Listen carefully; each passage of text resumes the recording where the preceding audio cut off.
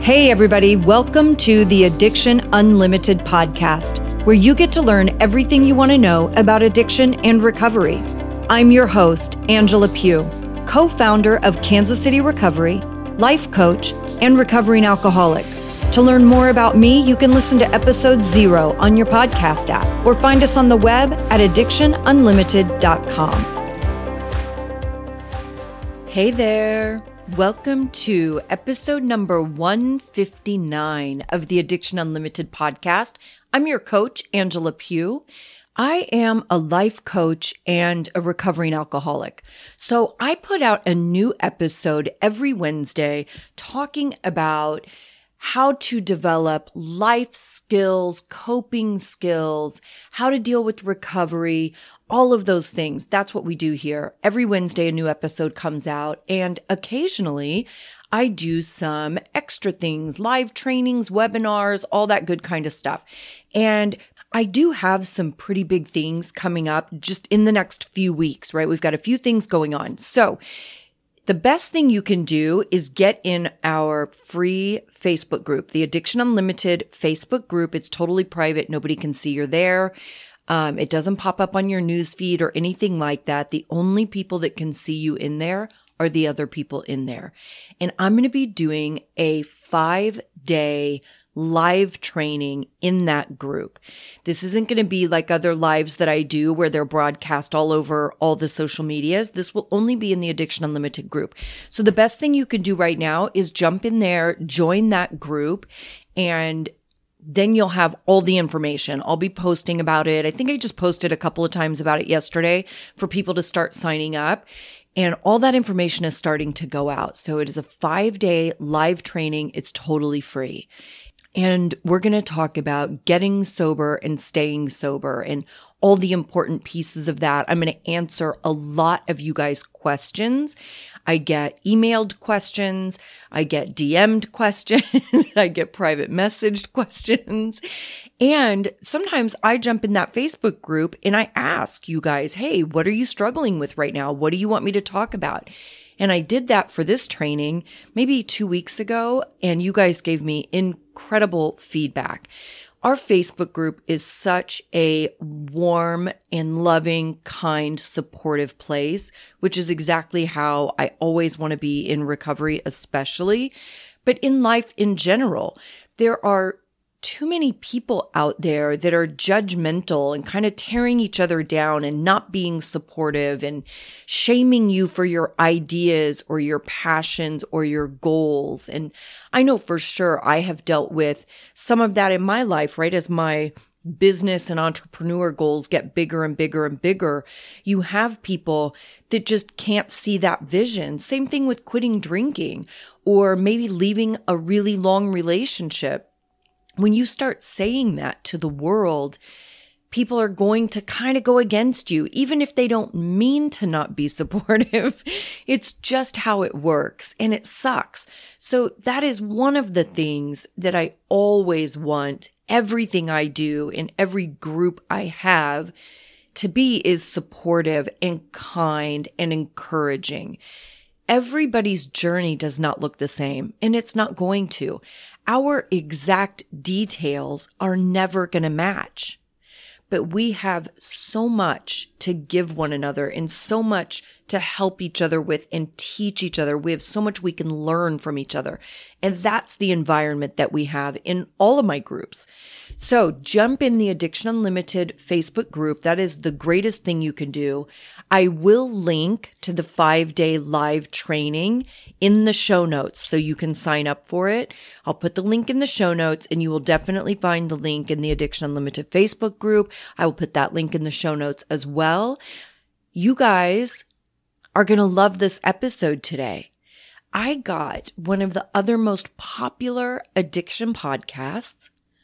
I rounded them up. It took me a little bit of work, but they're fabulous. You guys, we have Seltzer Squad, Kate and Jess from the Seltzer Squad podcast on Addiction Unlimited, and they are so lovely and delightful.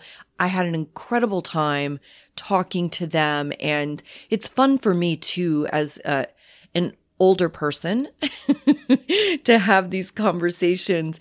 with this kind of new generation and this fresh perspective on recovery and addiction. And it's just such an incredible conversation. I'm excited to share it with you guys. So here we go. Seltzer Squad.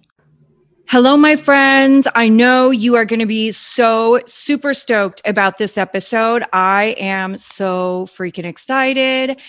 You guys love these guys, and I have been waiting to record this episode for weeks. I'm so excited, you guys. We have Seltzer Squad on Addiction Unlimited, bringing two awesome podcasts together. I love a good collaboration.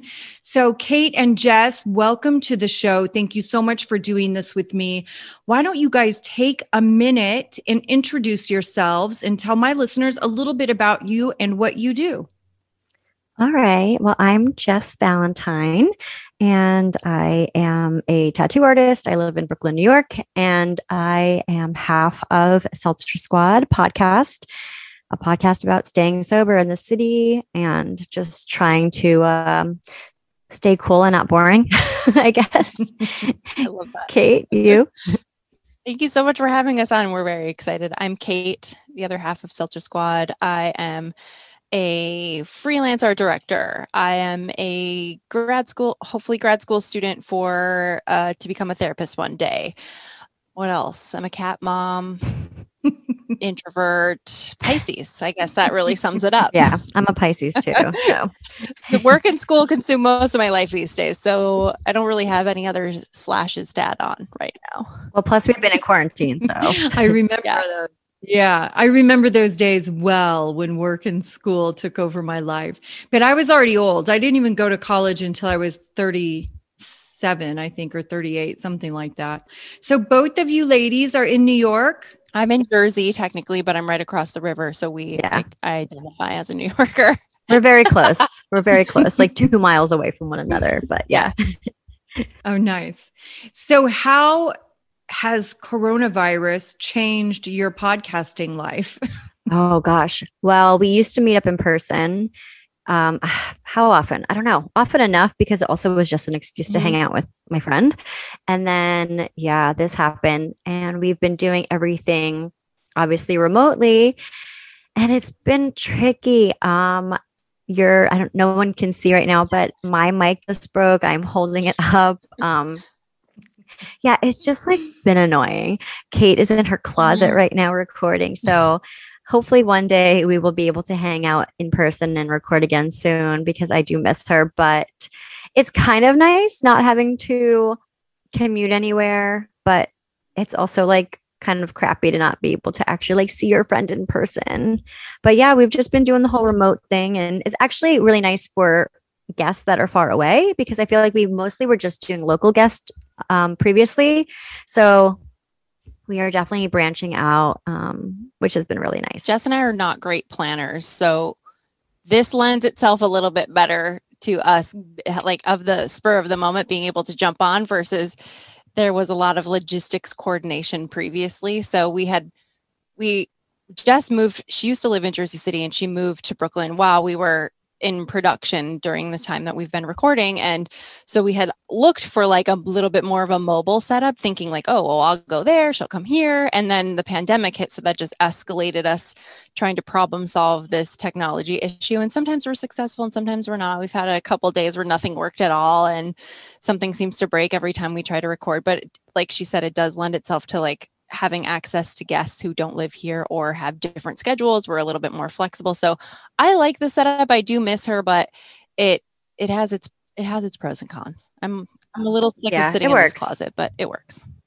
It has. I feel like I've gotten very spoiled with coronavirus, because I too am an introvert. Like, I literally could lock myself in my house and never leave. Like, quarantine was really not that different from my regular life. And so it took a little longer for it to be annoying for me. And I'm the opposite, right? And Kate, you and I were talking about this before we started recording, where for me in the beginning, I recorded everything like traveling. I did everything in person, but, all over the country, because I've always traveled a lot. So that was very easy for me. But I've gotten so spoiled, like not having to drive anywhere, not having Yeah. to fly anywhere. You know what I mean? Like, yes, drawstring pants of whatever variety. Like being able to just sit down and log on and do your thing has been really, really nice. So what made you girls decide you wanted to start a podcast? So I had just gotten sober again for, I don't know which go around this was. And I was actually at a live podcast with my friend saying like my favorite murder. And he had just started a podcast production company. And so he asked me, hey, do you have any ideas for any shows? Because I'm looking to add some shows to my production company, just, whatever. And I was like, no. And I definitely wanted to do one on sobriety because at the time, the only one that I really listened to was Home with Holly Whitaker and Laura McCowan, and they had kind of ended it, or it didn't seem like it was coming back. And I really missed that because I had obviously binged it and like listened to it all, and I had nothing to look forward to. So I was thinking that it would be kind of nice to do my own. But again, I was like, who do you think you are? Like, no. And so I told him no, because I was still also like ashamed of like the whole sobriety thing. And then the next day he asked me again. He's like, hey, seriously though, if you think of anything, let me know. And I was like, okay, well, I have an idea, but I don't know if you're going to be into it. And to my surprise, he was super into it.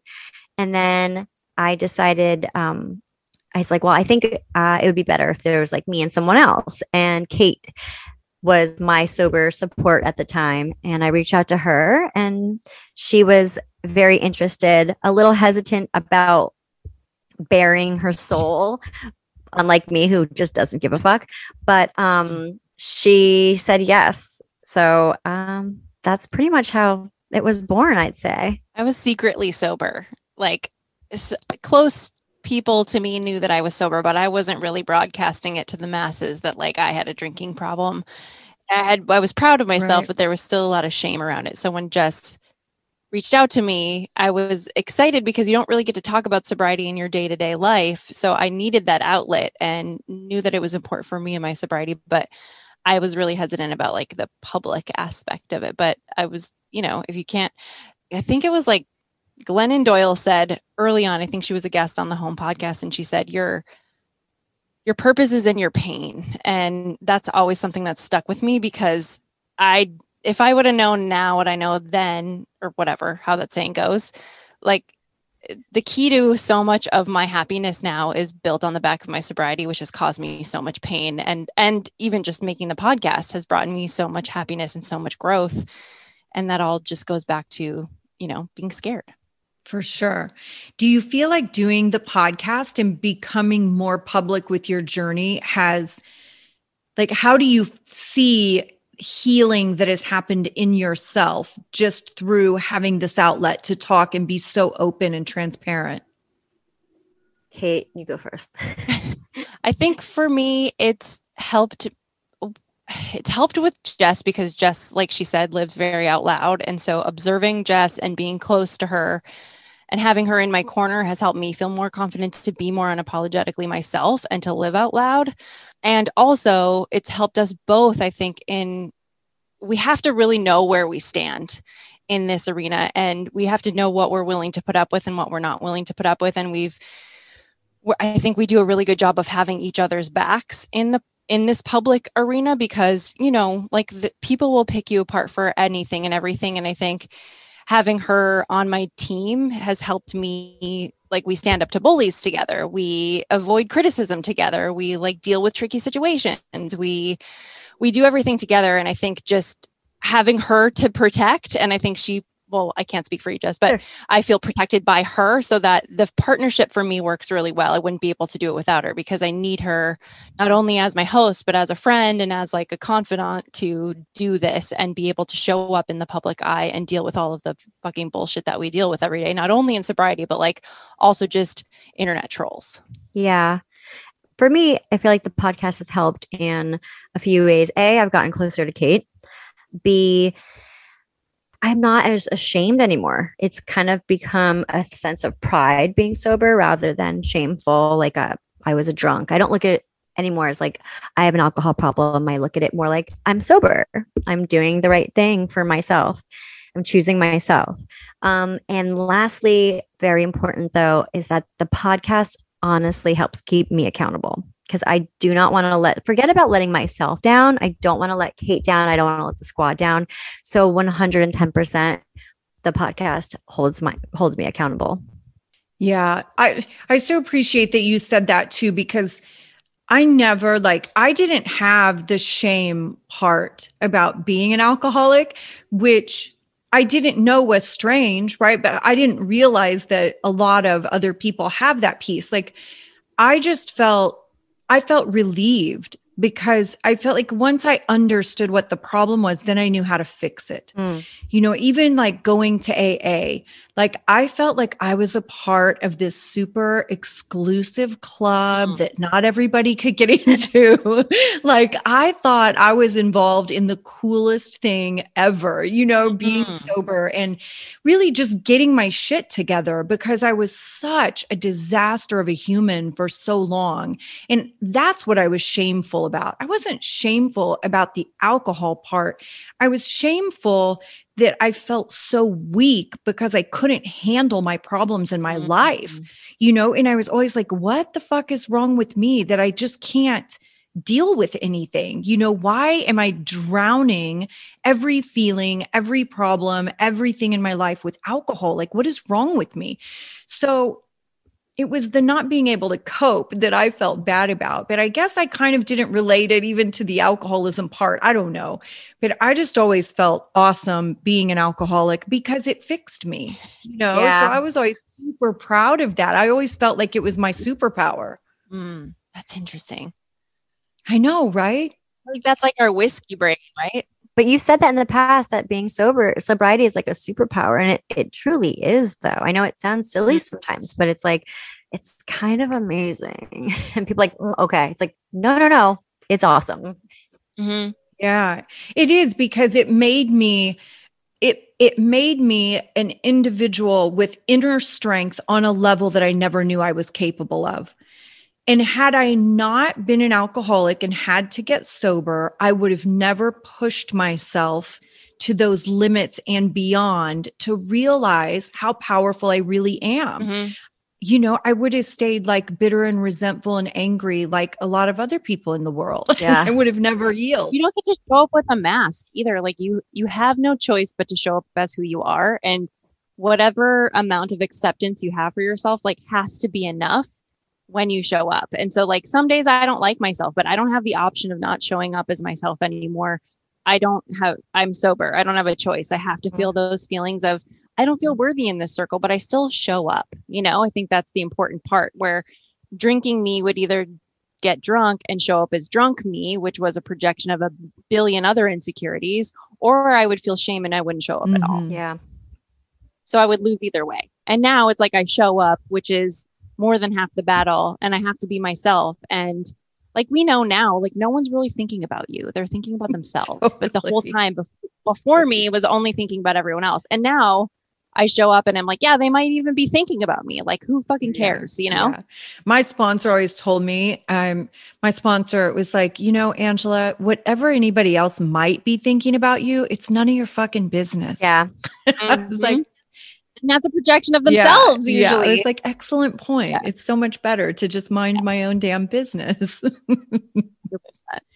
For each of you, what would you say is your lowest moment in your sobriety, and how did you get through it and stay sober?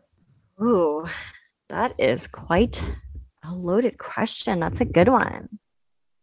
You said the lowest point in being sober or drunk? Sober. Yeah, sober. Go first because I don't even know.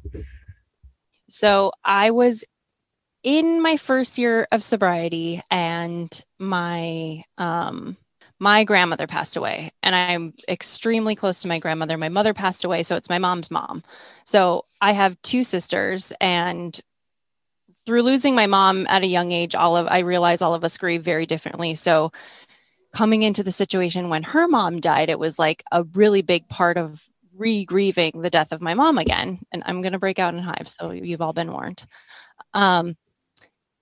So I went home really with no tools except for white knuckling it. Was just like, don't fall apart, just get through this. And I remember my sister asked me to speak at her funeral, and I was like, absolutely not. Like, I was so composed. I was like so tightly wound, like a washcloth, like that, with just trying to stay composed and not let anybody see me kind of crumble and fall apart. And so I was like, absolutely not. And I remember, I don't even think I cried because I was just feeling so unstable about letting all of my feelings out and then becoming completely uncontrollable.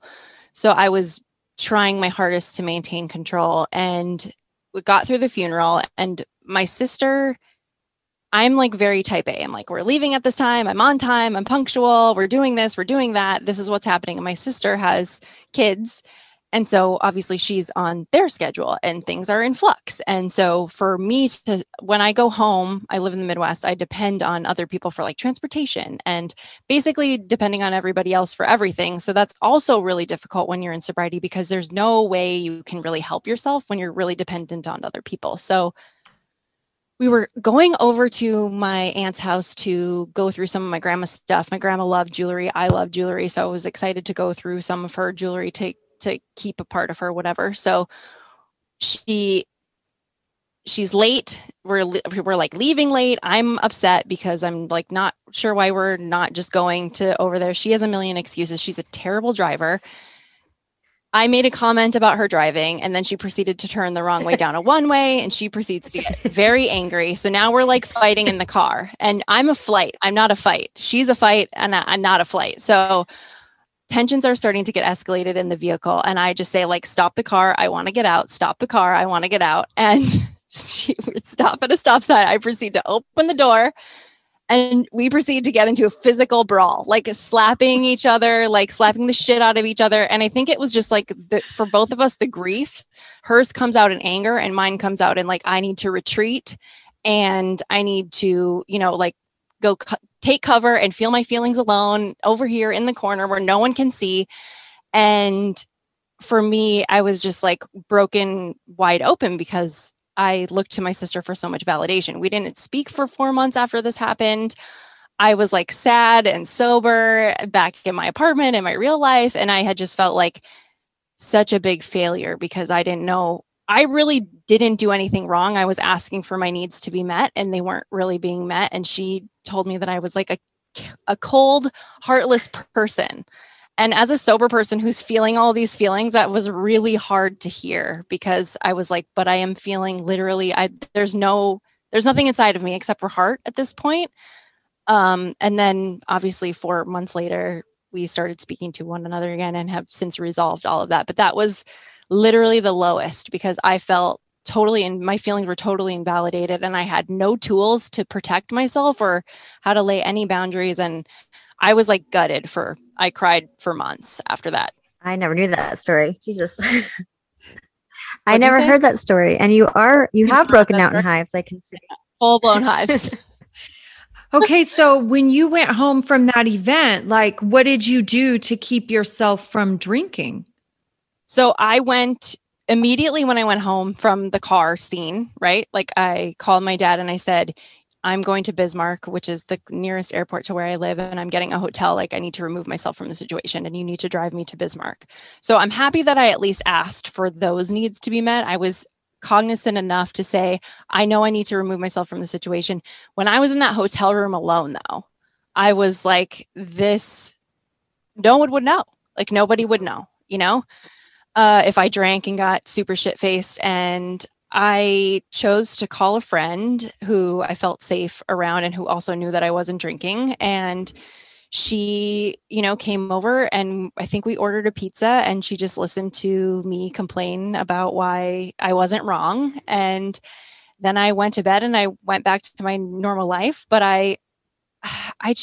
my heart was broken that so much that like I knew that drinking wasn't the answer though. Like I knew that wasn't going to make my sister not mad at me or make my grandma not die or make us not have gotten into a fight and me not really just being able to ask for my needs to be met, to say like, okay, if you're running late, like I just need you to be clear with me that you're running late and I'll find a ride. Like that would have solved the whole fight.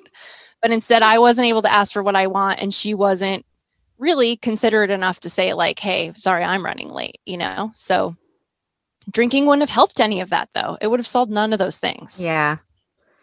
I think I figured mine out. I haven't been sober as long as Kate. About 2.5 years this time around. And I would say the hardest part has been I'm engaged to get married, and my fiance recently went back to drinking.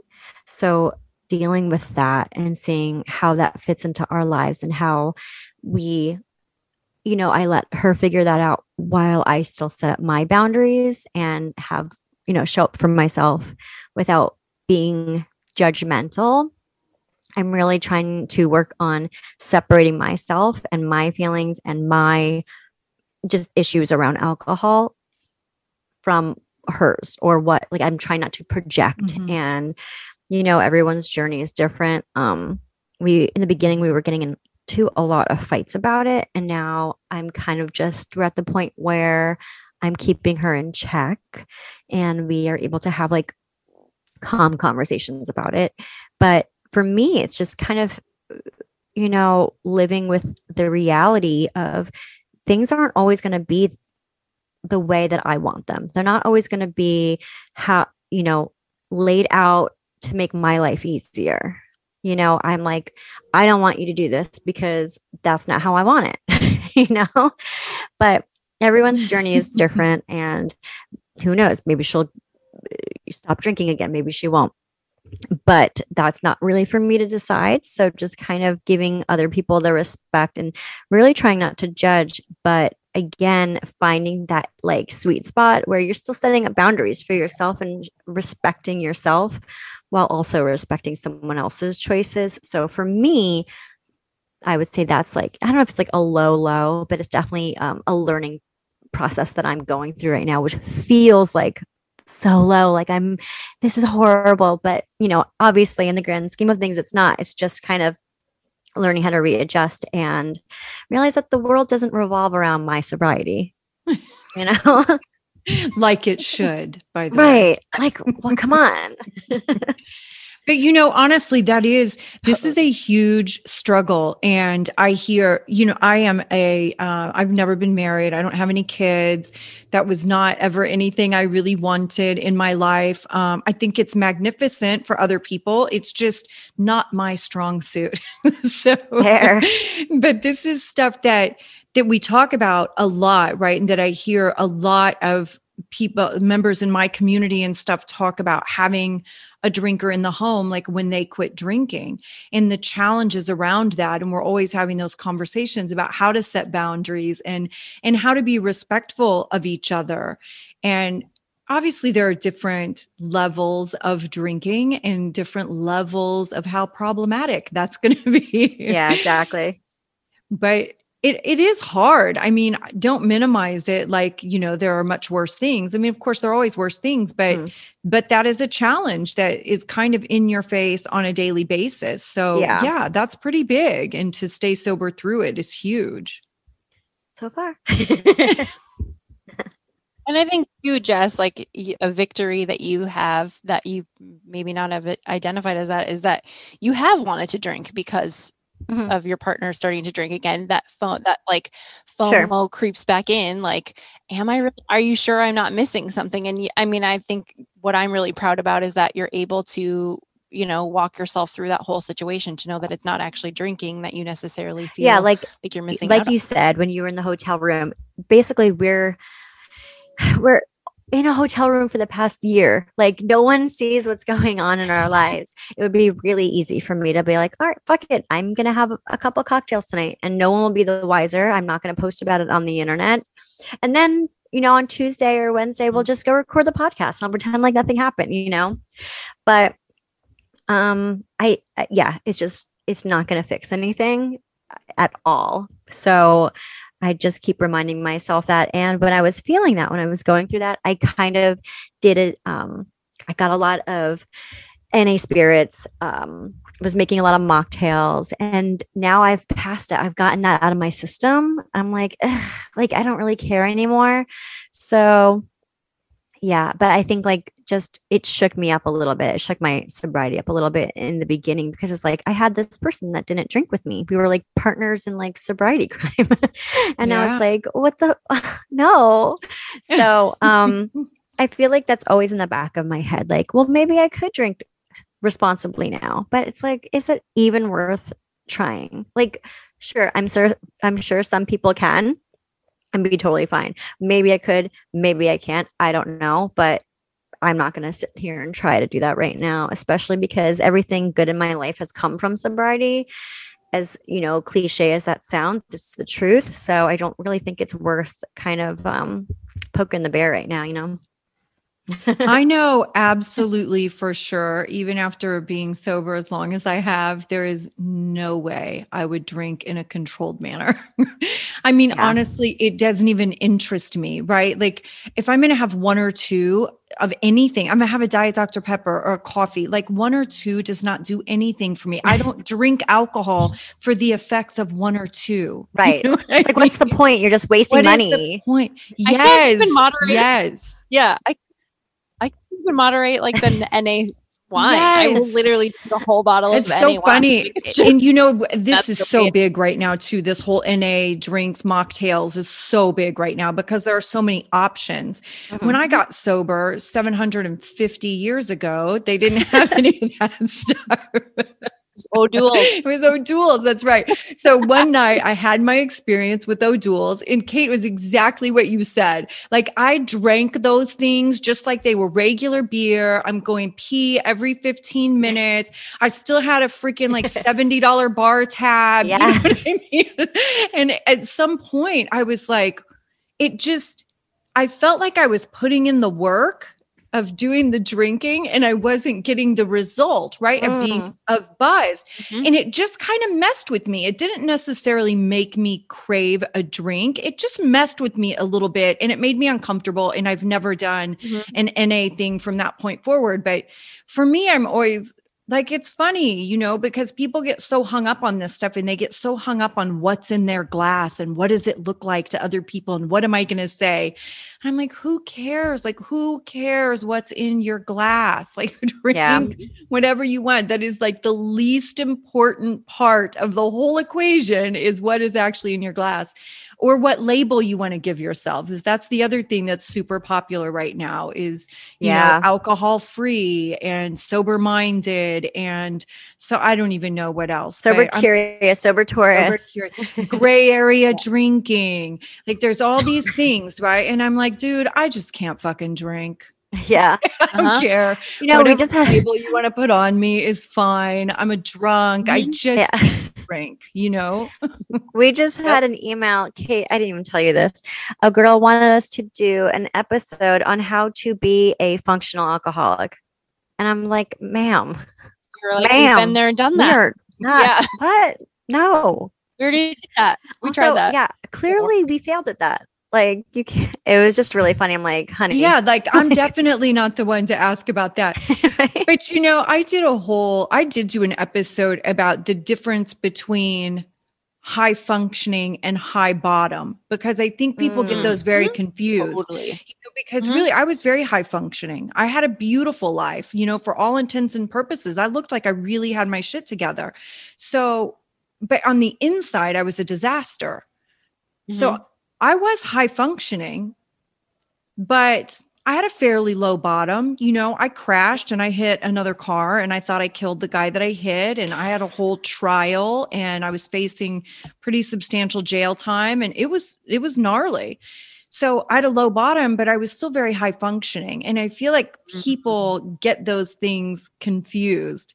So I also don't want to glaze over like the people that have a very serious chemical dependence on alcohol. Yeah, sure. I was a blackout drinker for sure. And I didn't drink every single day, but if I did drink, I had more than 5-7 drinks in one sitting. So while my life circumstances and my bottom looks different, I thankfully wasn't at the point in my disease where I was physically dependent on alcohol for daily functioning, but I was also, you know what I mean, still abusing alcohol and it still wasn't working for me. So again, like people want to feel some kind of way about my journey. I think that's also kind of goes back to one of your first questions is like, I have Jess to have my back in that arena when we need to come up against like the judgment bullies, because the way you live your life, especially if you're somewhat happy with it, will trigger so many other people to reach out and then tell you how wrong it is that you're living your life some kind of way and being happy about it. Yeah,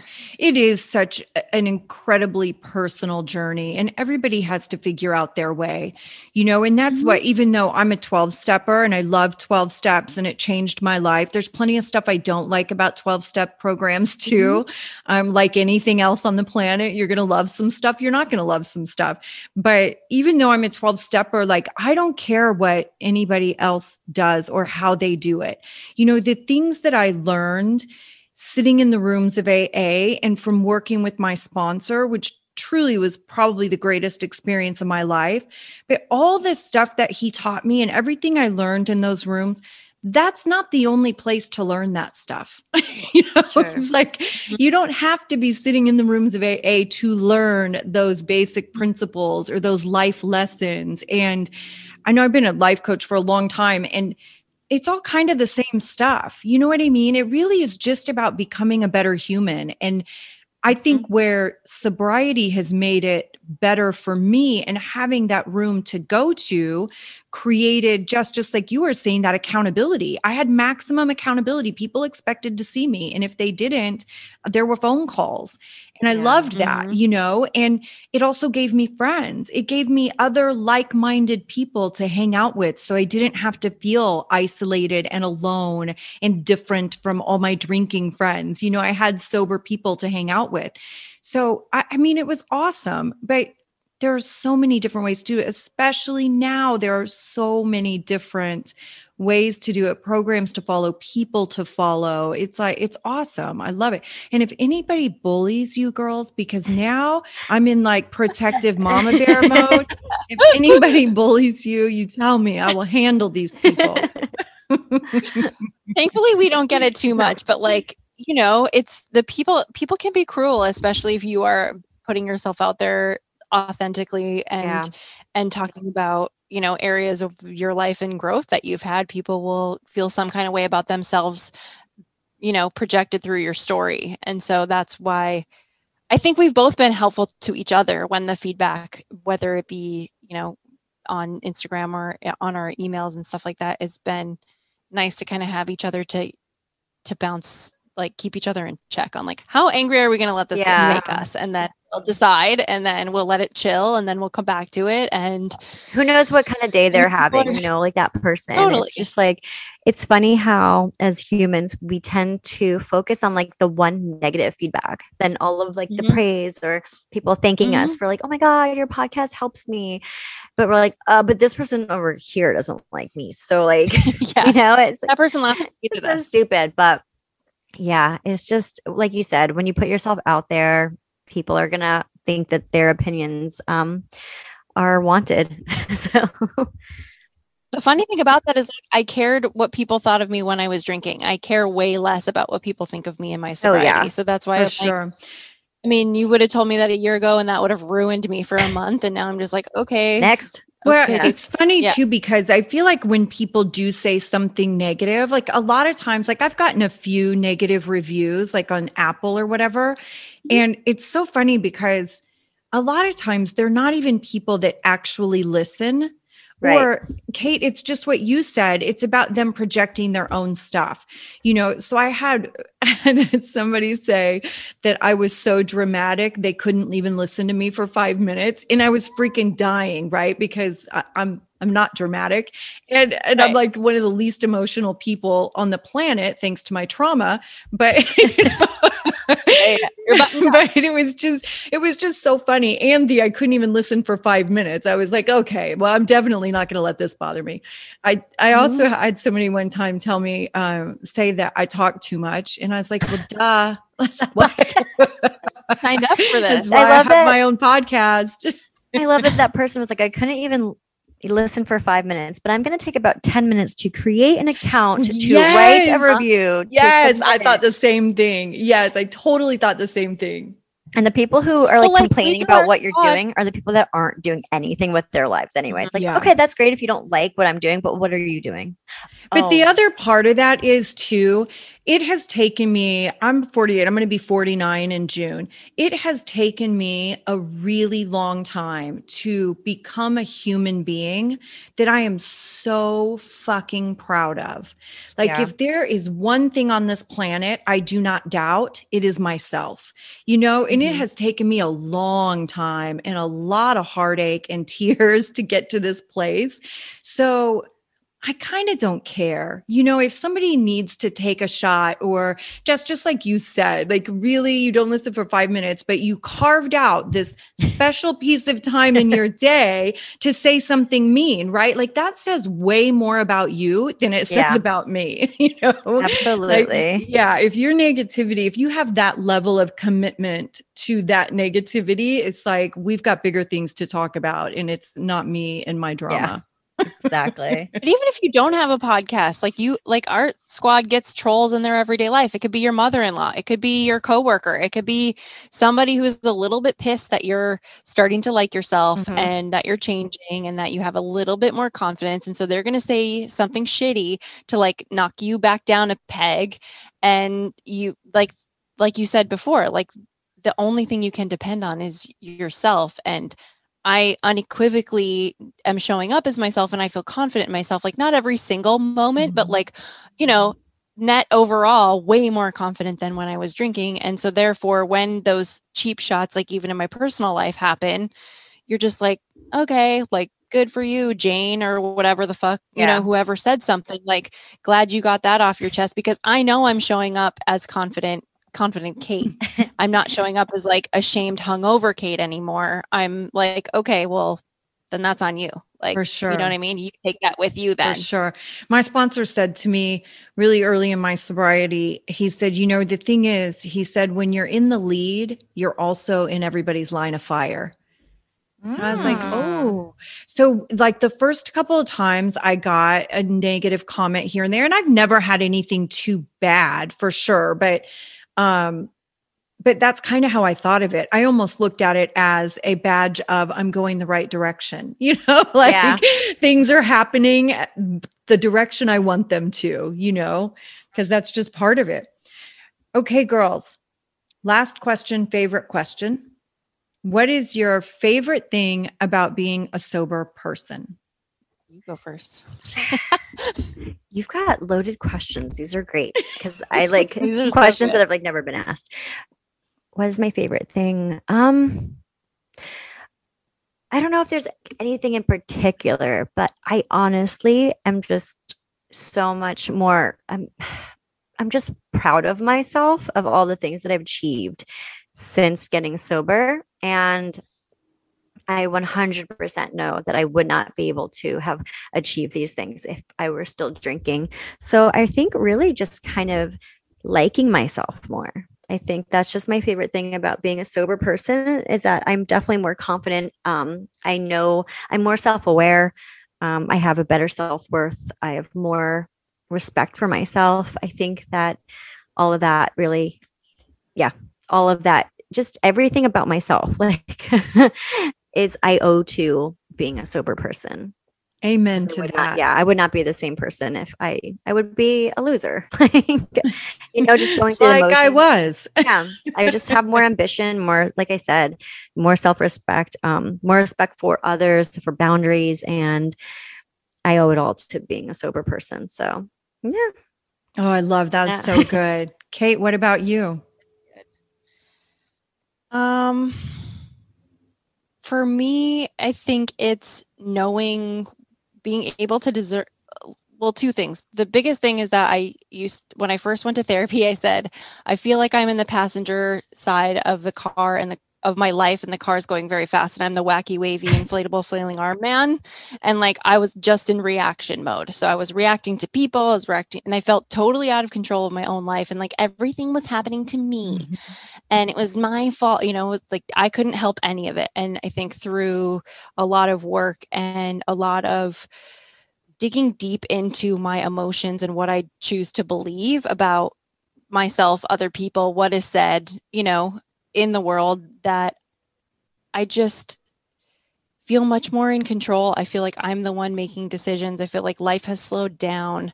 I don't feel like I don't want to say the world is against me, but I just feel much more collaborative. And I know that if I'm showing up confidently in a situation, if somebody says something to try to rock me, that I know my own truth, that I showed up as my confident self, and I'm much more in check with my emotions. A lot. I used to swing from like, you know, dead heartbeat to like extreme. I was just all day long swinging from thing to thing, usually in reaction to something that was going on. And now I'm much more patient and a little bit more balanced. I used to think those people were really boring, but now I just realize that those people are actually happy and they're not like trying to fuck with my business. And that's why I thought they were boring before. And so now I feel like I'm just leveled out, like thanks to sobriety and medication, therapy, you know, a supportive circle, all of the things, but life is just easier. Are you at peace, Kate?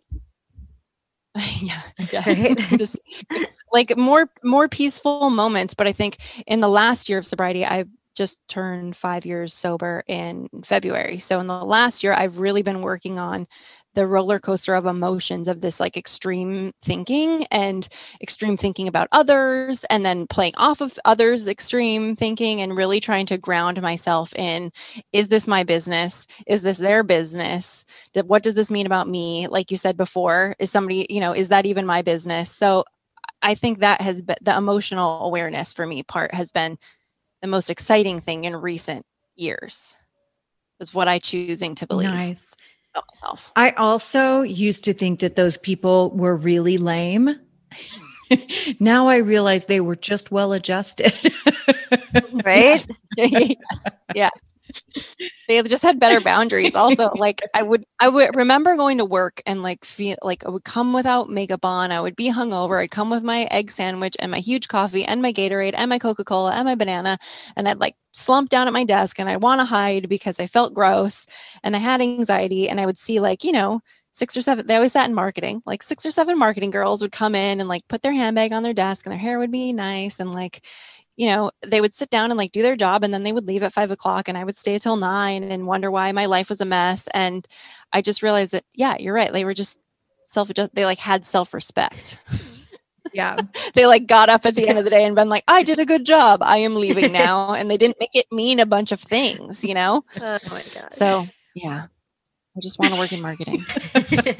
I just want the marketing look. Yeah. I just want to. Ladies, thank you so much for coming on and doing this with me. What an absolute pleasure to get to know you. And my offer stands. If anybody bullies you, I will kick their ass. You just let me know. We will. We'll tag you. Thank you, Angela. Thanks for having us. Thanks so much for having us. You've reached the end of another great episode of the Addiction Unlimited podcast. Candid and honest conversation about addiction and recovery. Be sure to visit us at addictionunlimited.com to join the conversation and access show notes and links to everything we talked about. Love this episode? Please take 30 seconds to subscribe, rate, and review on iTunes to help us improve and give you the information you want. Thanks for listening. See you next week.